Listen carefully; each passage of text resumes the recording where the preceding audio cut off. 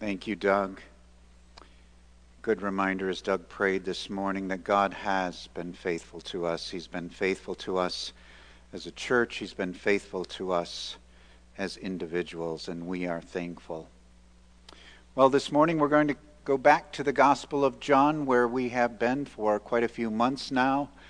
We are looking at this morning at John chapter 6 and verses 35 through 40. John chapter 6 and verses 35 through 40. Let me remind you of the context. Jesus is speaking to a crowd of people. He is speaking with them at Capernaum. He is in a synagogue in Capernaum where when he is speaking to them, and the crowd he is speaking to were part of the feeding of the 5,000. They were there. They were fed with the bread and the fish. And it was probably, as I've shared with you, probably more like the feeding of the 15 to 20,000 if you add in the women and the children. But that's the group of people that Jesus is addressing here. And starting in verse 35, we read, Jesus said to them, I am the bread of life. Whoever comes to me shall not hunger, and whoever believes in me shall never thirst. But I said to you that you have seen me and yet do not believe. All that the Father gives me will come to me, and whoever comes to me I will never cast out. For I have come down from heaven, not to do my own will, but the will of him who sent me. And this is the will of him who sent me, that I should lose nothing of all that he has given me, but raise it up on the last day. For this is the will of my Father, that everyone who looks on the Son and believes in him should have eternal life, and I will raise him up on the last day. This morning there is one thought that I would love to have you really dwell on as I move through this sermon. One thought that I would like to have soak into your minds, and that thought is this: whatever longing you have in your soul, whatever aching you may have in your heart, they can only be satisfied, they can only be fulfilled in the soul-satisfying person of Jesus Christ. Whatever longing you have, whatever aching you have, it can only find its true and ultimate fulfillment in Jesus. Our first point this morning is, I am the bread of life.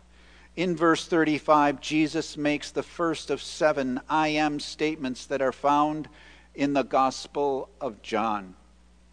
Verse 35 is a monumental verse.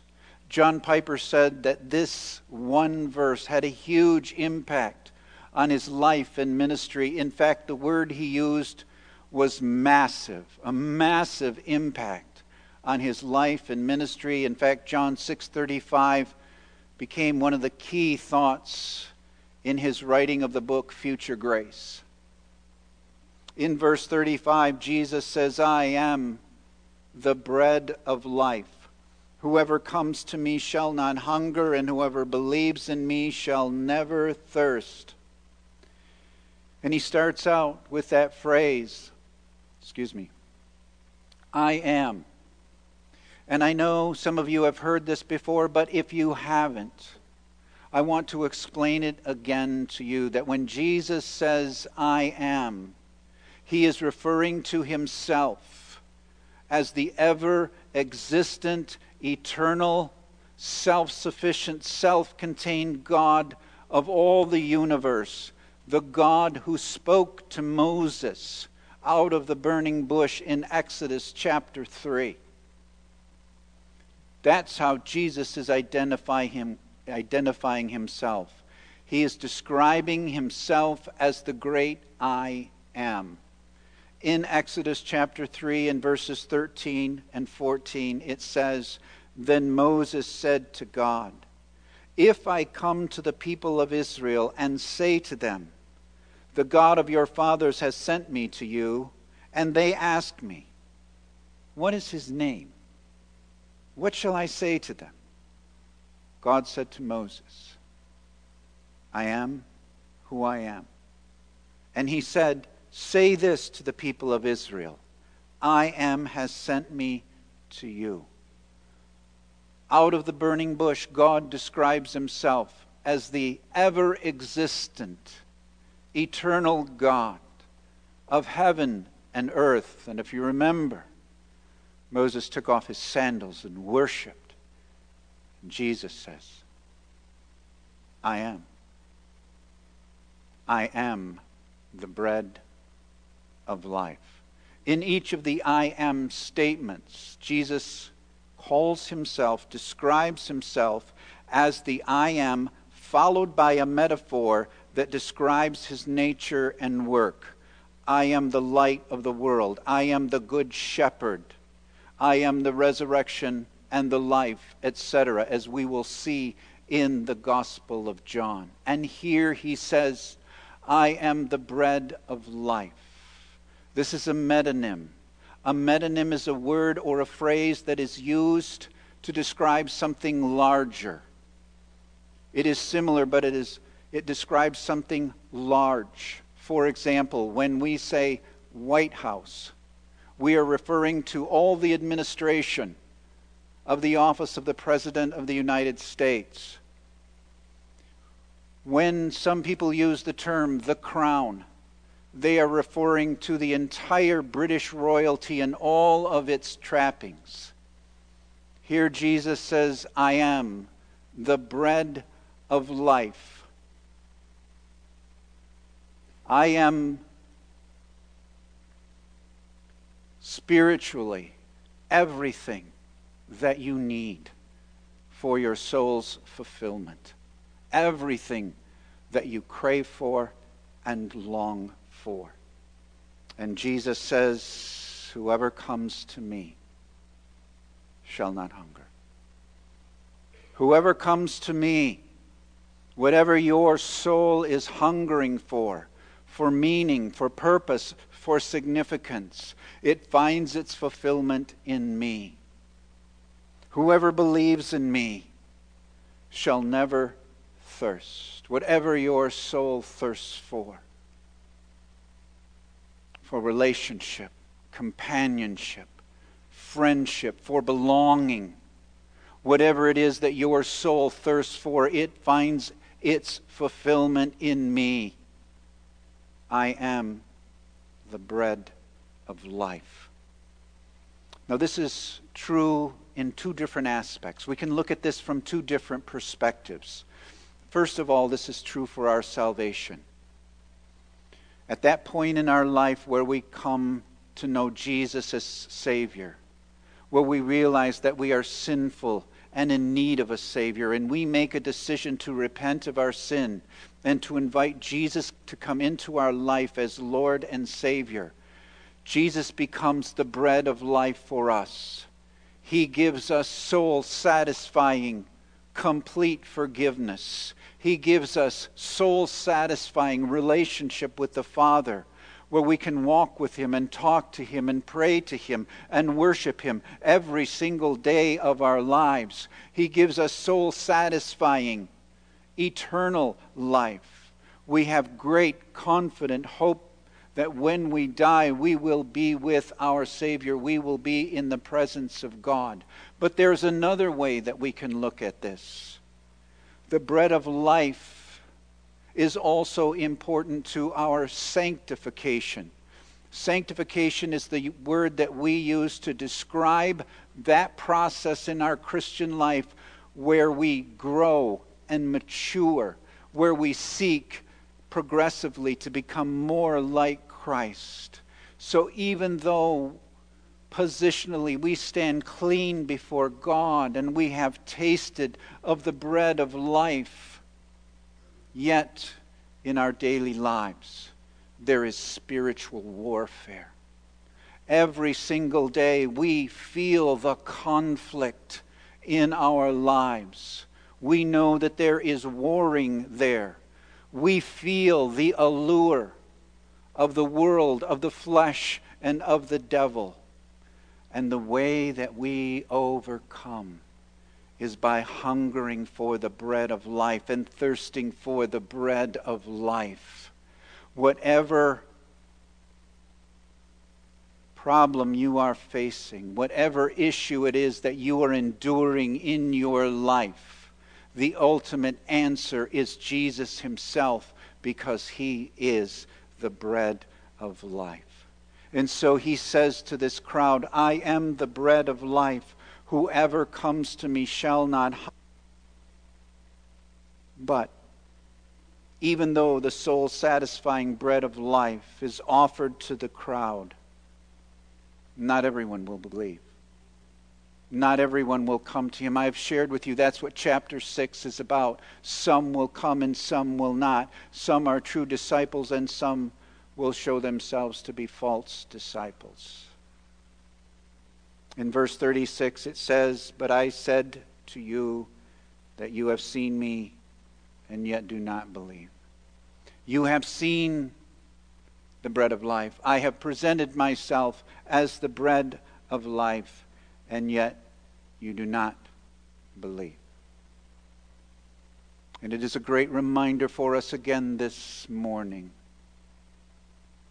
that every person who rejects the soul-satisfying, life-giving offer of the gospel message, every person who rejects it is fully responsible for their decision. Fully responsible. You cannot blame God for your decision. You cannot blame your parents for your decision.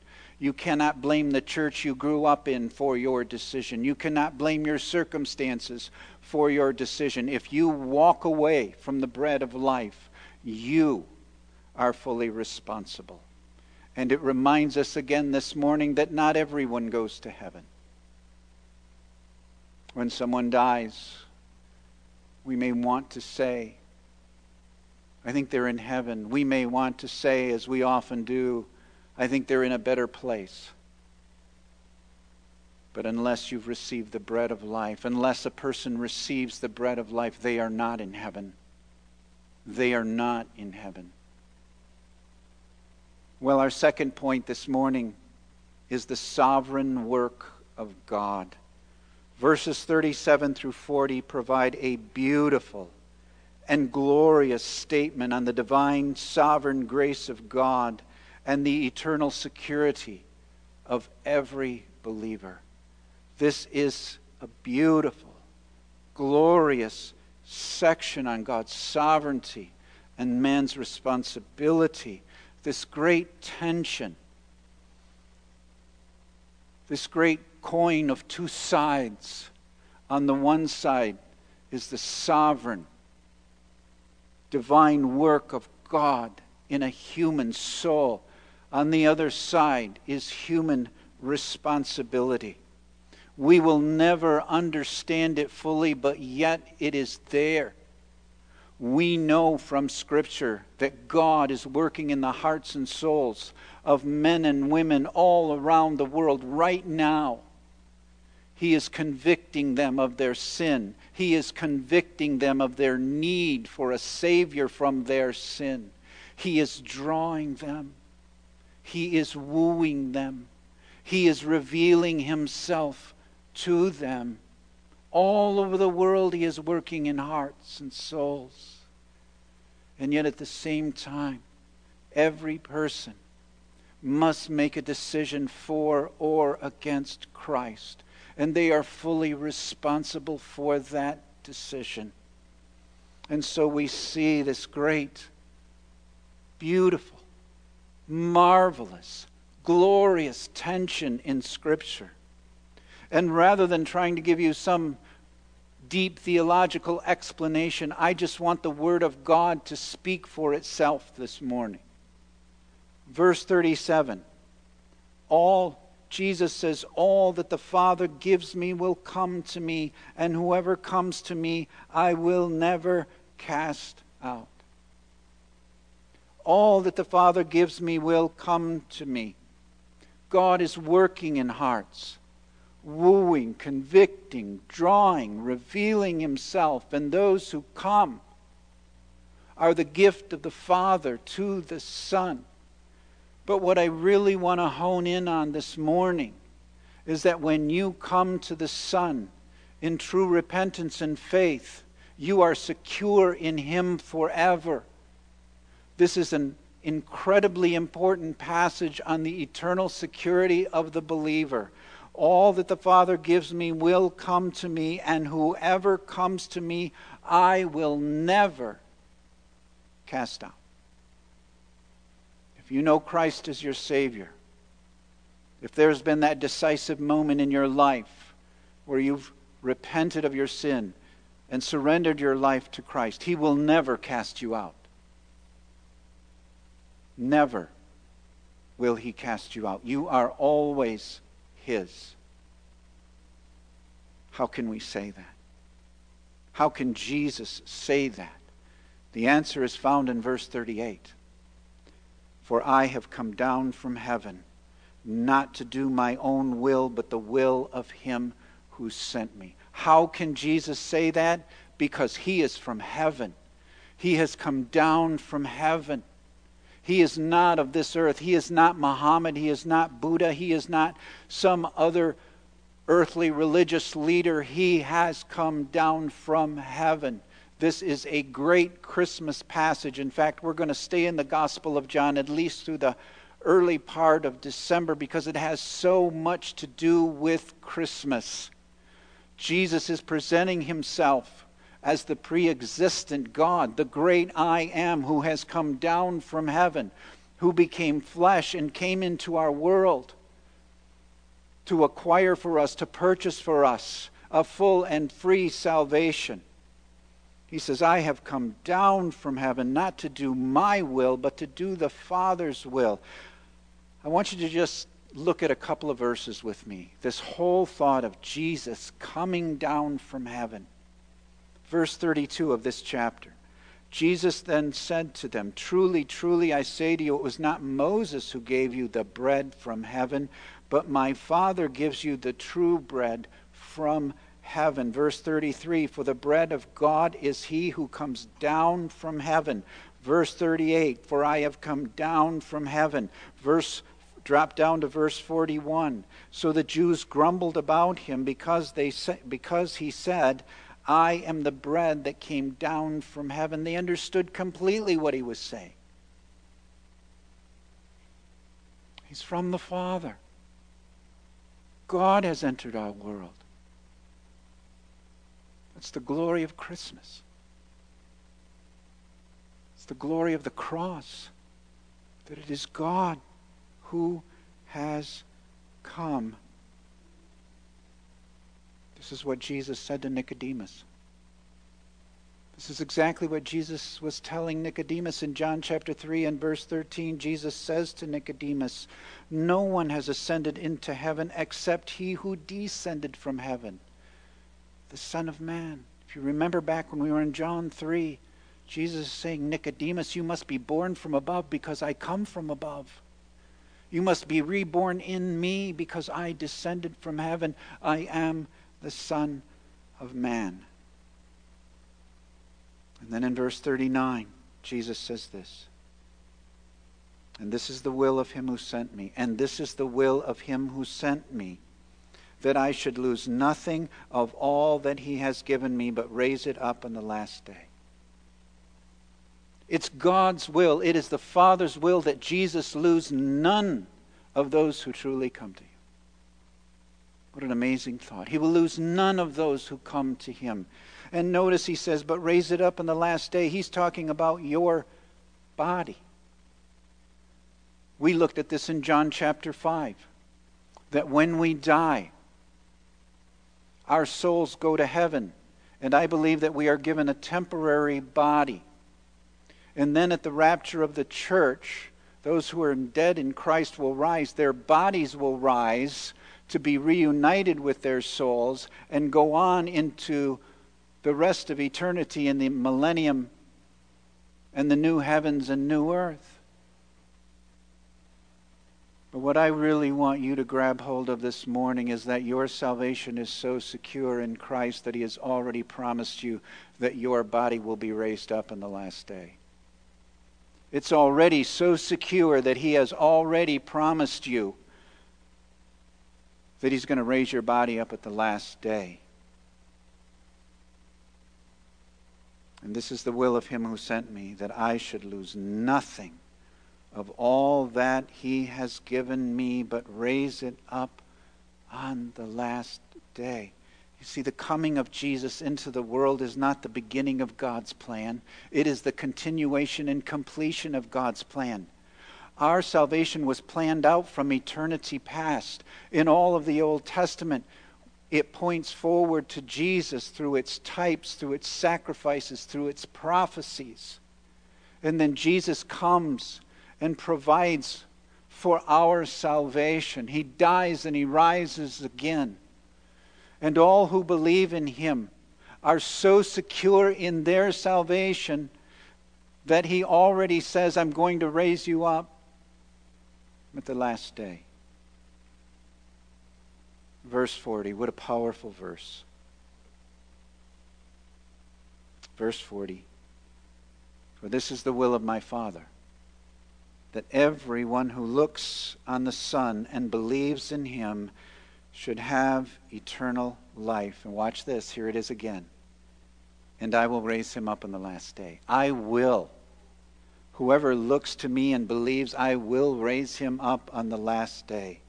Oh, this is the will of the Father, that everyone who looks on the Son and believes, and who believes in him should have eternal life. Have you ever thought just about that little phrase, eternal life?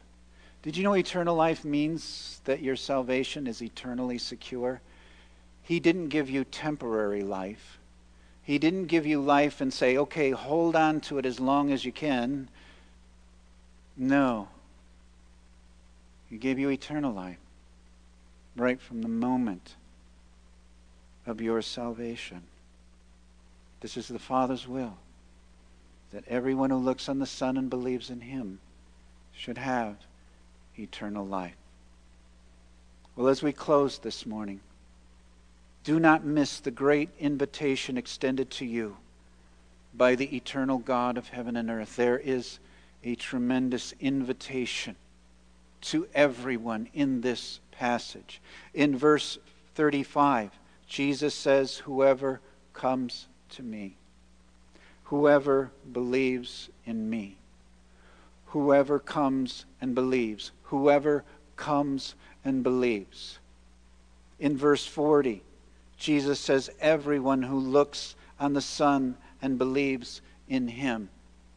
Everyone who looks and believes, looks and believes. And throughout the Bible, especially in the New Testament, Jesus says, come to me, come to me, come to me. Come and believe. Look and believe. Let me read some verses for you. They aren't going to be on the screen, but just listen to them. They're all found from the Gospel of John.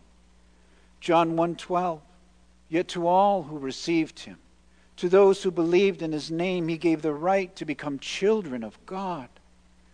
John 3:16, for God so loved the world that he gave his one and only Son, that whoever believes in him shall not perish but have eternal life. John 5:24, Jesus says, I tell you the truth, whoever hears my word and believes him who sent me has eternal life and will not be condemned. He has crossed from death to life. In John chapter 20, verses 30 and 31, which is the theme of the book of the Gospel of John, it says, Jesus did many other miraculous signs in the presence of his disciples, which are not recorded in this book. But these, the miracles that have been recorded, are written that you may believe that Jesus is the Christ, the Son of God, and that by believing you may have life in his name. That's the whole purpose of the Gospel of John. That you may believe that Jesus is the Christ, the Messiah, the Savior, the Son of God, and that by believing you may have life in his name. Jesus, the bread of life, is God's answer to sin and death. Jesus, the bread of life, is God's answer to man's hunger for meaning and purpose and significance. Jesus, the bread of life, is God's answer to man's thirst, a longing in his heart that he often doesn't even realize, a thirst to know God and to walk with Him in fellowship and prayer and worship every day. Let us be reminded that the bread of life is to be offered to every person, in every people group, in every part of the world. I want you to think of a physical loaf of bread. And I want you to imagine that someone ministering to you has brought to your home this homemade loaf of bread. That bread doesn't do you any good if you never eat it. If it just sits on your counter, it is of no benefit to you. And no one can eat that bread for you. No one can come over to your house and say, "Oh, I'll eat it for you." You have to eat it. You have to eat it. And what's true with that physical loaf of bread is true of the spiritual bread of life. If the bread of life, if the gospel of Jesus is presented to you and you reject it, you do nothing with it, it is of no benefit to you. The bread of life is of no benefit to you unless you believe and receive it. And no one can receive the bread of life for you. No other person can do it for you. You must individually receive Jesus Christ as your Lord and Savior. You must individually pray and ask Christ to come into your life and save you. Jesus said, "I am the bread of life. Whoever comes to me shall not hunger, and whoever believes in me shall never thirst." This Thanksgiving, we have much to be thankful for. But at the very top of the list, at the very top of the list is Jesus, the bread of life. Let's pray together. Heavenly Father, thank you for the bread of life. Thank you for our salvation. A salvation purchased for us by the great I Am. Cause each one of us, Lord, cause each one of us to hunger and thirst every day for the bread of life. Remind us every day that the deepest longings of our hearts can only be satisfied by Jesus, in whose name we pray.